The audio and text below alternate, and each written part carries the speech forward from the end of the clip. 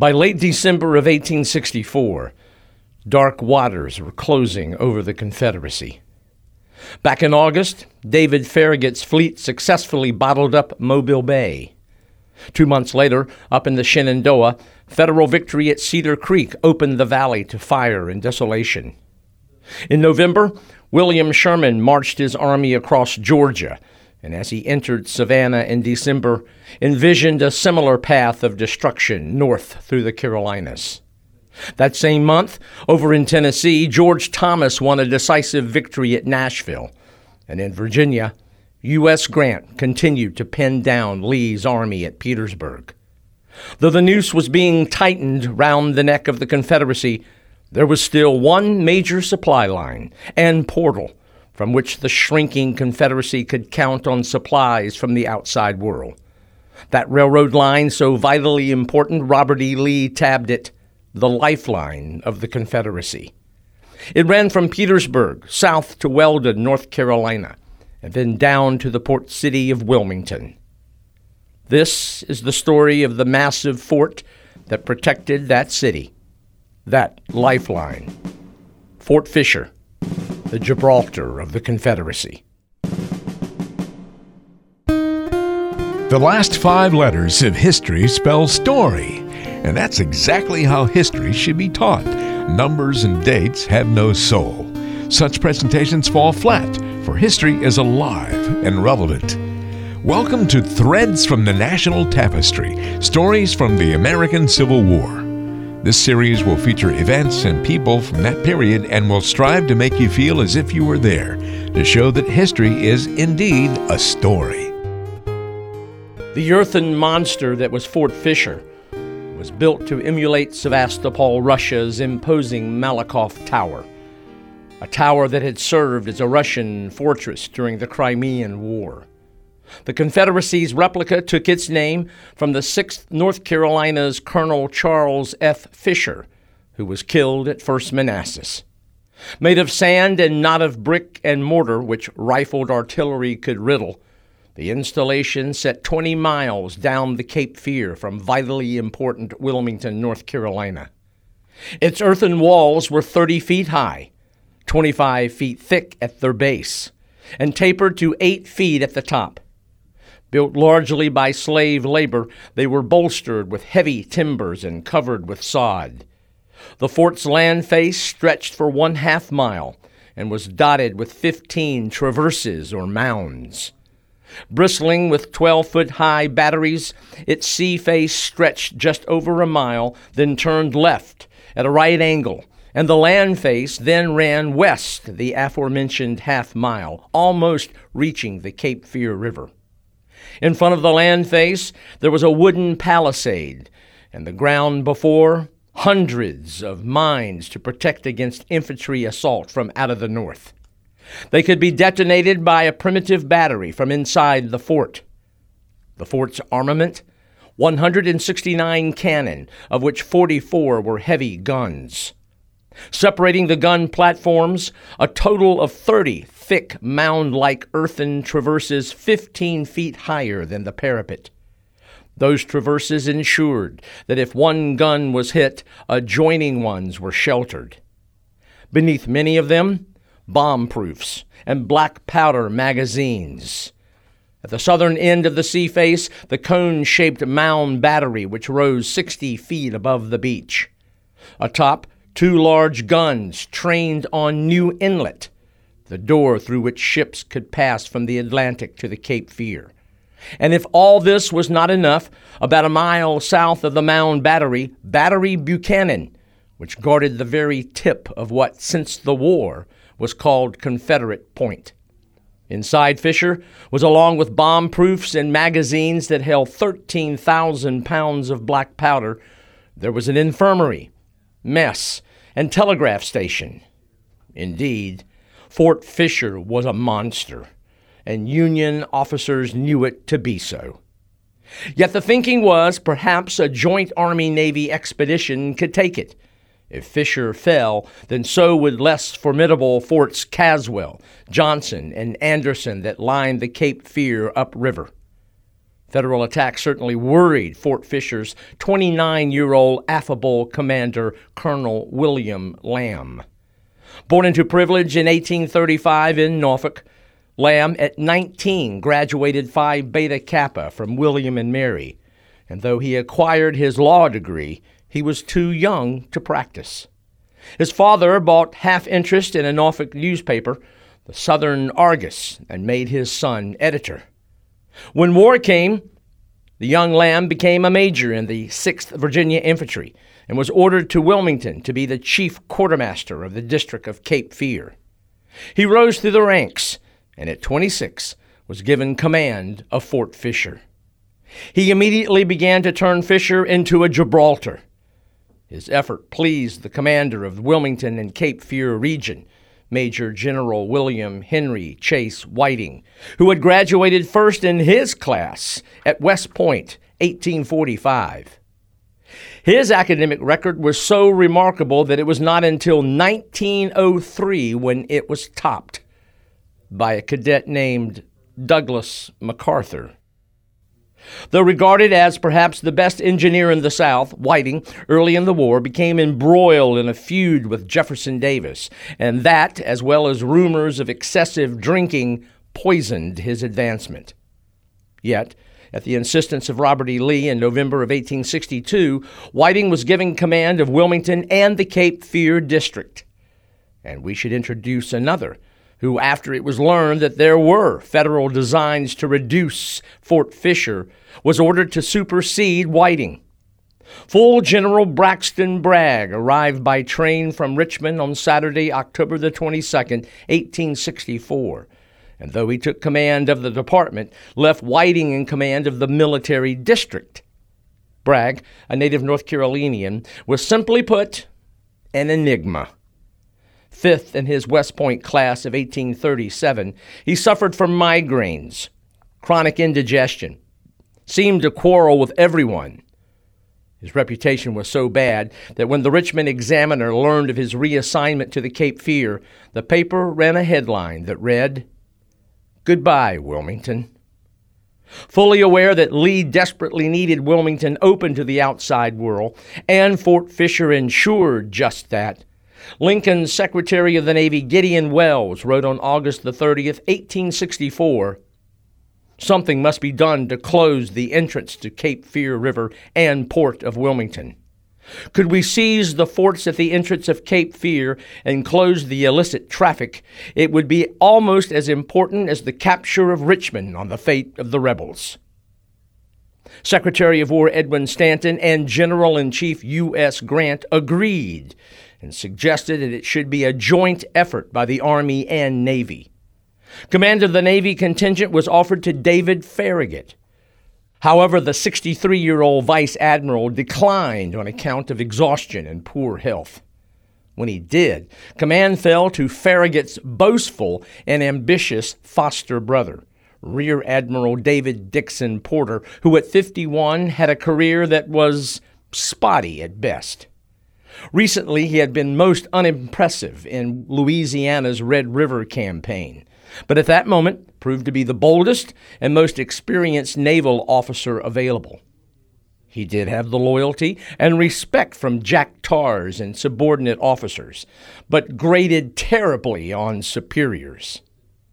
Navy Secretary Welles thought him a gas bag and once said, "Porter had no hesitation in trampling down a brother officer if it would benefit him." To lead the Army contingent of 7,000 to 8,000, Grant appointed 29-year-old Major General Godfrey Weitzel. But another gas bag, Major General Benjamin Butler, pulled rank. He reluctantly was given command. At 46, Butler was balding, fat, sagging, puffy, contentious, and unreliable. A political general, he was a Democrat.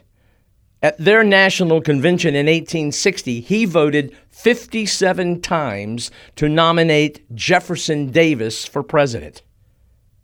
Back in 1862, and in command of federally occupied New Orleans, he enraged Southerners with his so-called Woman's Order. that any woman insulting or showing contempt for any officer or soldier of the United States should be, quote, treated as a woman of the town plying her avocation, end quote. Essentially like one soliciting for prostitution.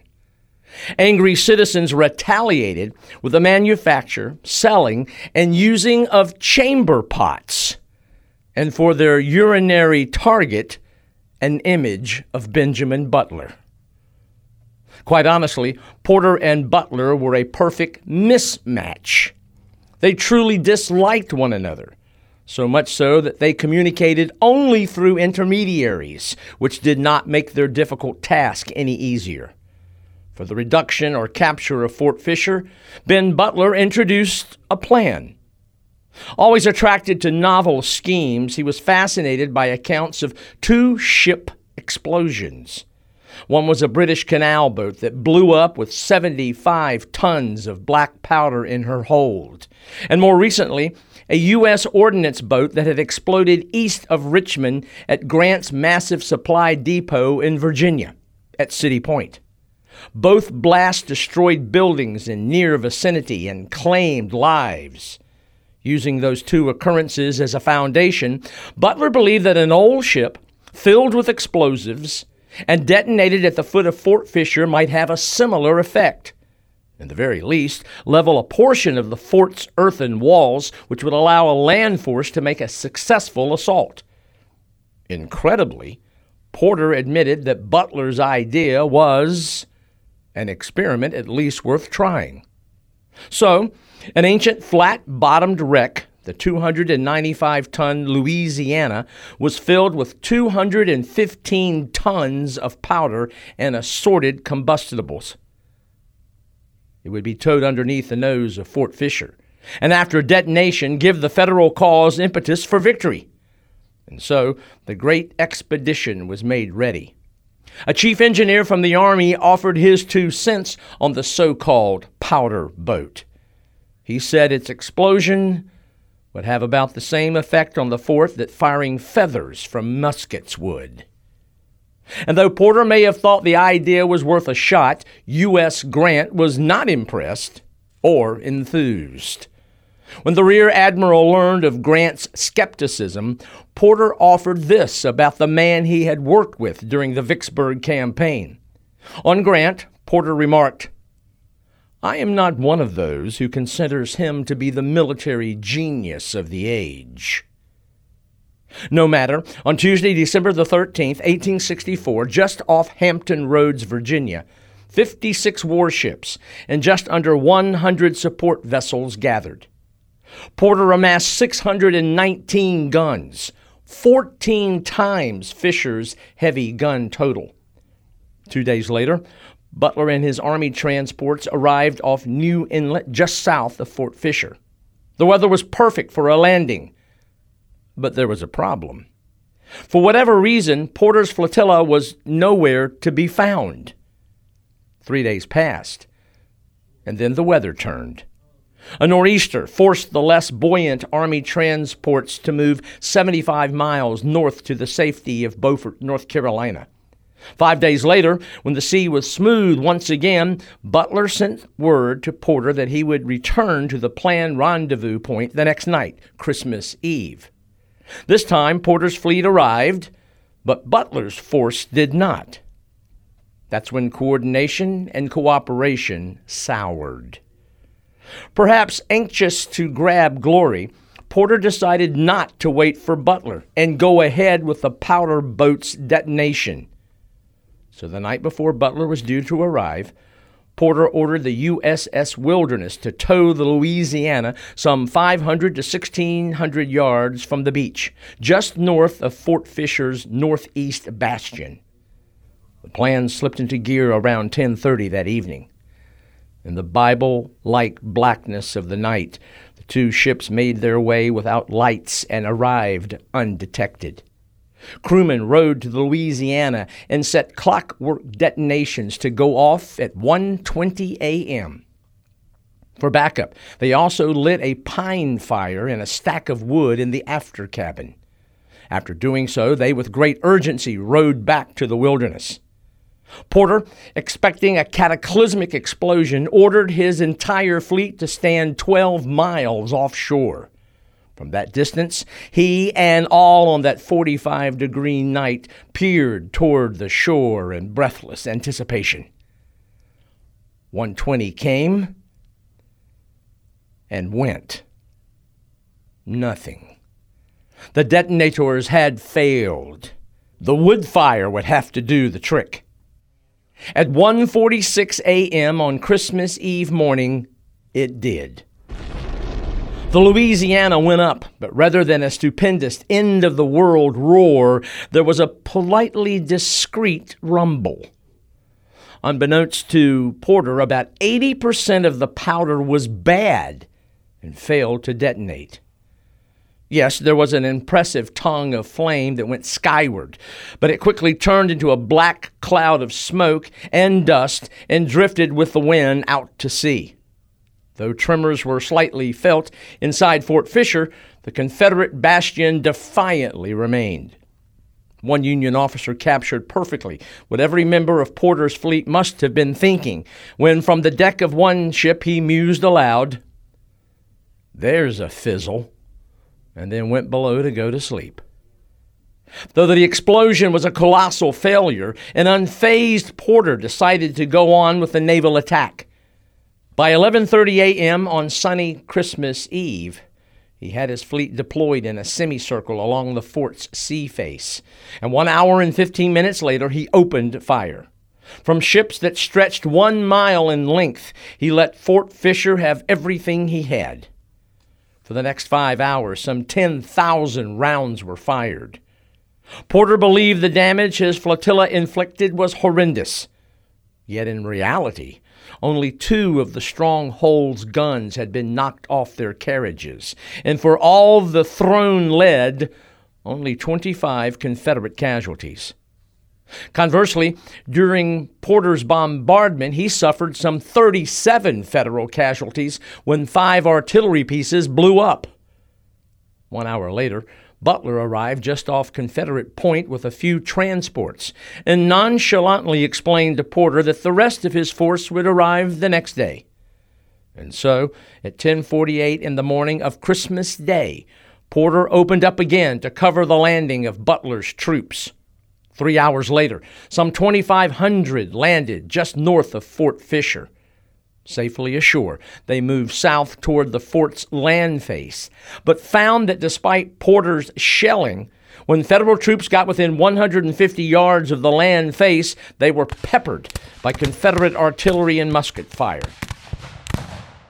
In fact, none of the 17 cannon on the fort's land face had been knocked out, manned by gun crews which during Porter's fire had hunkered down in bomb-proofs. Incredibly, a few Union soldiers got within 75 yards, but that was about time that more bad news arrived. A captured Confederate picket informed Federal officers that some 6,000 Confederate reinforcements under Brigadier General Robert F. Hoke had just arrived some 6 miles up the Cape Fear and would soon move into the Union rear. That piece of information and word of an imposing, approaching storm stopped the Union assault in its tracks.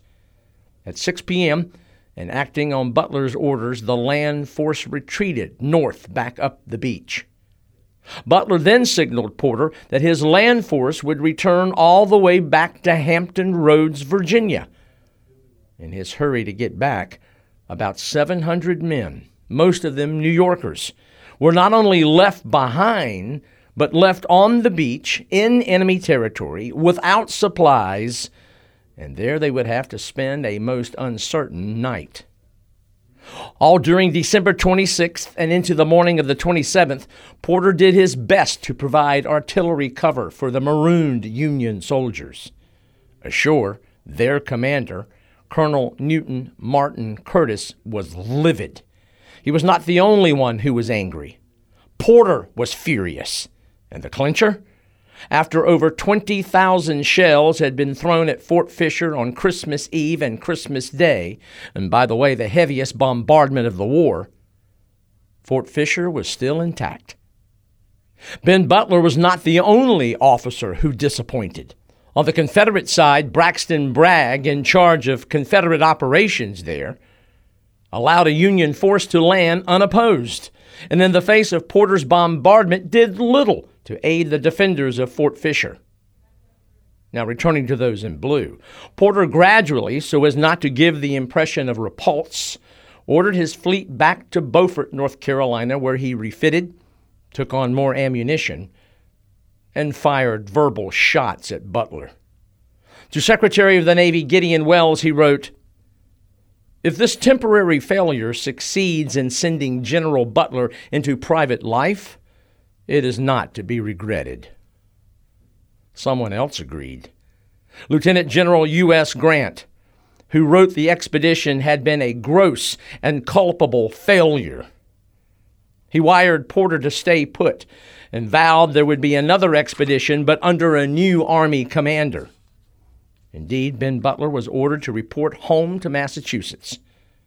Back on Confederate Point, Fort Fisher had taken 20,271 shells, more than 1 million pounds of iron, and suffered only 6 dead, 55 wounded, and the disabling or destruction of 4 artillery pieces. Fort Fisher was still the menacing Gibraltar of the Confederacy. Yet the fort's durability had a downside. Bragg believed the fort impregnable, and so declined to send more ammunition. He disbanded junior and senior reserves and made plans to reassign Hoke's men who had been expressly sent to serve as reinforcements. In the Federals' first expedition, Hoke's men, the approach of a storm, and Union incompetence spared Fort Fisher. And it was a jubilant Colonel Lamb who, after the Federal threat was turned away, wired Richmond, "This morning, December the 27th, the foiled and frightened enemy left our shore." His jubilation, however, was short-lived. Oh, one more word about Ben Butler. Catching the lion's share of blame for the failed expedition, a medal was soon thereafter created. It featured a general's insignia and running legs. Unfazed, Butler, of course, blamed Porter and the Navy. And rather than report to Massachusetts to await further orders, Butler went straight to Washington City to seek political allies. When Grant learned where Butler was, the lieutenant general acted decisively. For violating his orders, Grant on Wednesday, January the 4th, 1865, canned him. Replacing him for the second expedition, Grant appointed Brigadier General Alfred Howe Terry. On the 8th of 1865, he and some 8,000 to 9,000 Federal troops departed from Bermuda Hundred on the James River and headed south. The 37-year-old Terry was a bright star on the military horizon. He had been born in Connecticut. One of 10 children, he attended Yale, where he trained to become a lawyer. A Renaissance man, he played the flute, sang bass, and was one of those rare volunteer officers who, by innate ability, rose through the ranks. Upon meeting him, Abraham Lincoln reportedly said, "Why have we not seen you before?" Terry was a good choice. He understood personal dynamics and worked comfortably with Porter. The two, unlike the first campaign, planned every detail of the second. And that second expedition included 59 ships, 627 guns, 21 transports. Amongst elements of the Federal 24th and 25th Corps, there were 9 African American regiments. All arrived off Confederate Point on Thursday, January 12th. And thanks to Bragg's inactivity and false sense of security, to meet this massive force, Lamb had only 700 to 800 defenders. The next day, at 7:19 in the morning on a sunny 45-degree day, Porter's fleet opened fire again. Their fire did spark Confederate activity. Lamb received reinforcements, which brought his number up to about 1,500. One of those who arrived was District Commander Major General Whiting, who, standing before Fort Fisher's youthful commander, said, "Lamb, my boy, I come to share your fate." And then he added, "You and your garrison are to be sacrificed." Whiting was spot on, for at 8:45 a.m., when the Federal landing took place north of the fort, it was unopposed. Bragg had done nothing. Indeed, in his own world that day, with a massive Federal expedition bearing down on Fort Fisher, he planned a parade in Wilmington and required Hoke's men, which might have opposed the Federal landing. From the Federal perspective, in contrast to Porter's wild and random bombardment during the first attack in December, this time his fire was concentrated. Directed on land defenses by enfilade and direct fire, each squadron of the fleet was assigned a bombardment station, and each had a specific target. Their fire was so intense that Lamb and his men were hard-pressed to return fire. Lamb wrote, "All day and night on the 13th and 14th of January, the Navy continued its ceaseless torment. It was impossible to repair damages at night on the land face. We could scarcely gather up and bury our dead without fresh casualties. At least 200 have been killed and wounded in the 2 days since the fight began. Only 3 or 4 of my land guns were of any service." The fire was so heavy that finally Bragg responded to pleas for reinforcements, but only 350 of the 1,100 troops dispatched actually reached the fort. Meanwhile, Terry, whose force had landed some 5 miles north of the fort, ordered the digging of defensive works to keep Confederate reinforcements from arriving out of the north. Unknown to Terry, Bragg paralyzed efforts to relieve Fort Fisher when he ordered Hoke not to attack unless attacked. Later, Bragg changed his mind, but fearing a Confederate attack would draw fire from Porter's fleet, he canceled the order. In other words, a defensive Union position stood guard while a Confederate force before it was on the defensive as well. The result of Bragg's decision-making? Some 1,500 men inside Fort Fisher had to beat back some 9,000 in blue. On the morning of the 14th, a Saturday, Terry personally led a probe on the land face and got within 700 yards. He decided on a full-scale attack the next day. That evening, he met with Porter, and the two planned the military ballet. 3,300 men would make the attack under the command of 29-year-old Brigadier General Adelbert Ames. Porter, anxious that the Navy be represented, also ordered a force of 1,600 sailors and 400 Marines to simultaneously charge the fort at the so-called Crescent Battery, where the land and sea faces met. That force would advance in 3 columns. They hoped to ascend the fort's steep parapet and engage the enemy hand-to-hand with cutlasses and revolvers, while Ames' infantry struck the land face. His men got ashore, and with most of the Confederate defenders in bomb-proofs to escape Porter's naval bombardment, those men who landed dug protective rifle pits. The plan? They would charge the next day when the naval guns fell silent around 2 p.m. Sunday, January 15th, dawned sunny and clear. Temperatures reached 50 degrees. At 7:16 a.m., Porter opened up all along his line. Whiting and Lamb inside the fort immediately recognized it for what it was, the thunder before an imminent Federal storm. An alarmed Whiting bombarded Bragg, still in Wilmington, with telegrams for reinforcements. So many were sent, and the tone so urgent that it angered Bragg, and he ordered Whiting to report to him in person the next day. Bragg became so disgusted with what he perceived as panic that he ordered Brigadier General Alfred H. Colquitt to land from the Cape Fear and take command.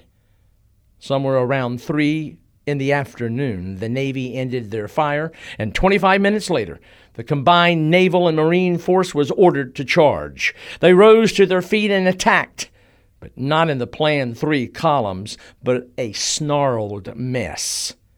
Confederate riflemen could not miss, and Lamb added to the defense of the fort's northeastern salient when he ordered up all the small artillery he could find. As one Union officer remembered, they were packed like sheep in a pen, while the enemy were crowding the ramparts not 40 yards away and shooting into them as fast as they could fire. Completely overmatched for this type of work, sailors and Marines turned and fled, leaving 300 of their own dead or wounded. Confederate defenders put up a cheer, but it was then that Lamb caught sight of 3 Union flags fluttering from the western salient of the fort's land face. Ames' men had gained a footing on the other end of the land face. Though Ames' attack was delayed, it had proved to be a silver lining. With Confederate attention riveted on the attack that stormed the northeast bastion, Ames' infantry advanced without drawing Confederate fire.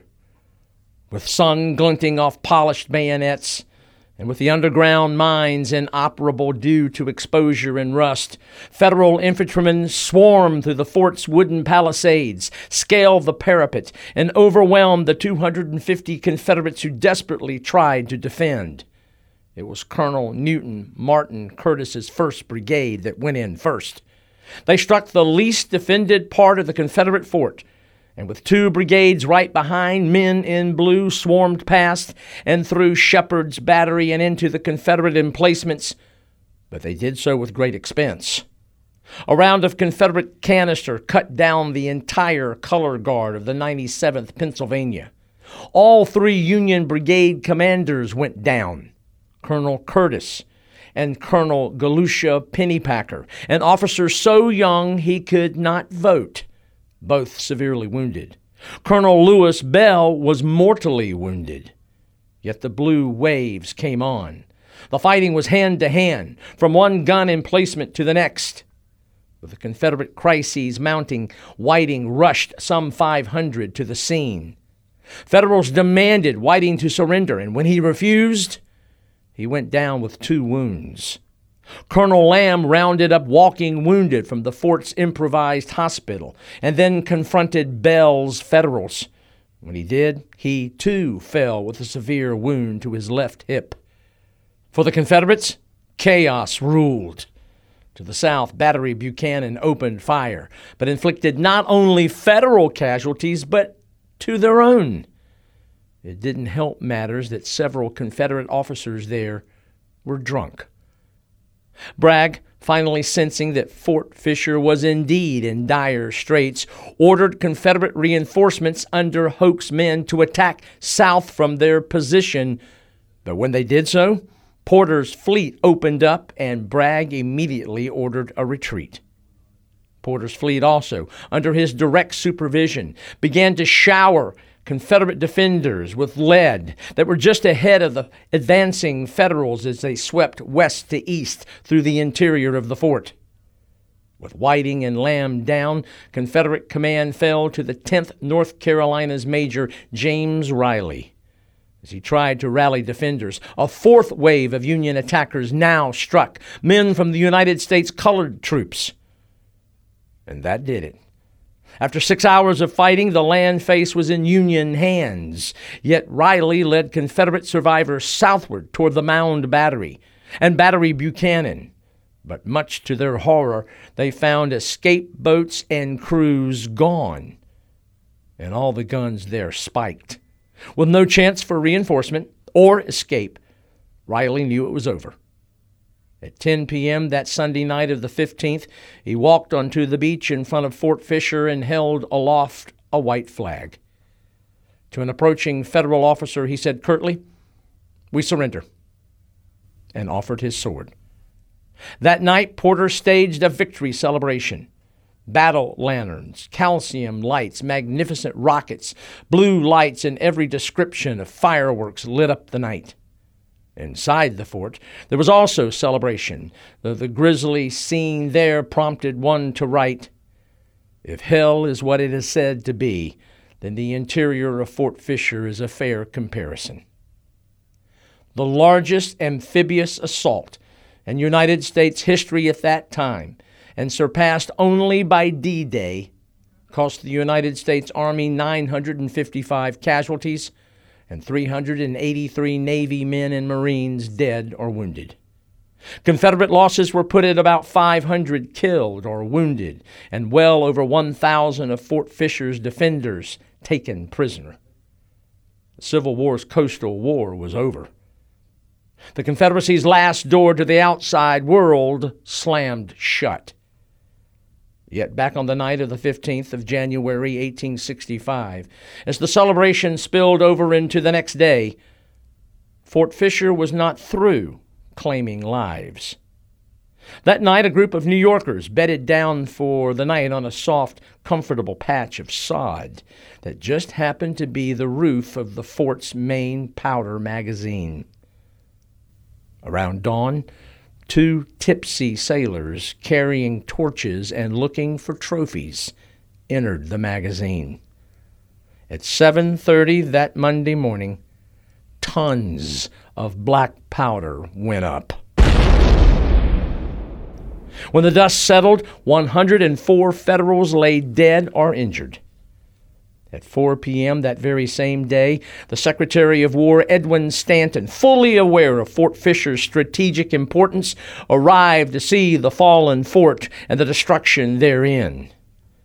With the fall of Fort Fisher, the Confederate chain of forts that dotted the Cape Fear fell like dominoes.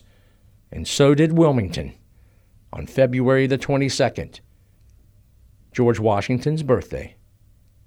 It now became a Federal supply depot and jumping off point for Union troops headed inland. Inland, where there would be an intended rendezvous with William Sherman, whose troops were in South Carolina and driving for the old North State. All the Federal pieces in this great puzzle called the American Civil War were coming together, and did so with the fall of the Confederacy's Gibraltar Fort Fisher. After the war, it became a lonely, deserted monster. With each new year, winds off the Atlantic wore down the fort's towering outline. Bomb-proofs caved in, and thickets of undergrowth began to carpet the parapets and plain. In 1881, the United States Army Corps of Engineers closed New Inlet, and by damming it up, the beach off the fort began to wash into the ocean. 26 years later, in 1907, more than 50 Federal survivors joined twice their Confederate number in Wilmington and all revisited the site where 42 years earlier they battled one another. From that reunion, a movement began to make Fort Fisher a national battlefield. A bill requesting $40,000 to purchase and preserve the land was introduced in Congress. And yet on January the 16th, 1909, a snowstorm blanketed Washington, D.C., and only a handful of veterans could make it to the nation's capital to testify before the House Committee on Military Affairs. The timing was disastrous. Whether it was too many asking for too much at the same time, or the snowstorm that kept more veterans away from testifying, the bill died in committee. They tried again the very next year, but again without success. And so died the campaign. So very sad on so many fronts. For even today, Fort Fisher deserves National Military Park status. Instead, it became a place for picnics, for campouts, for hikes. Congress neglected the hallowed ground, but Mother Nature did not. Slowly but surely, the fort's walls began to fall into the sea. And conditions accelerated when in 1928 a mining operation began on the beach. Tons of coquina rock were dredged up and used to build a road. With the rock gone, the ocean redoubled its efforts to devour Fort Fisher's beachfront. By the 1930s, the Northeast Bastion, where Confederate defenders drove back sailors and Marines, well, it had tumbled into the Atlantic. Various groups called for state and or federal intervention, but little, if anything, was done. With World War II, the federal government bulldozed part of the fort's land face to build an airstrip. Battery Buchanan was razed for building material, and contemporary ammunition bunkers were built along what was left of Fort Fisher's sea face. In 1958, with the centennial of the American Civil War approaching, the state of North Carolina did what the federal government neglected to do some 50 years earlier. Fort Fisher was made a state historic site and a state-supported museum constructed nearby. Efforts were made to stem the erosion, but the Atlantic continued its relentless onslaught. By January of 1965, the Atlantic Ocean accomplished what Ben Butler's powder boat and Porter's massive fleet could not. Most of Fort Fisher, the Confederacy's Gibraltar, was gone, washed into the sea, but not from our memory. And God forbid, not from our history.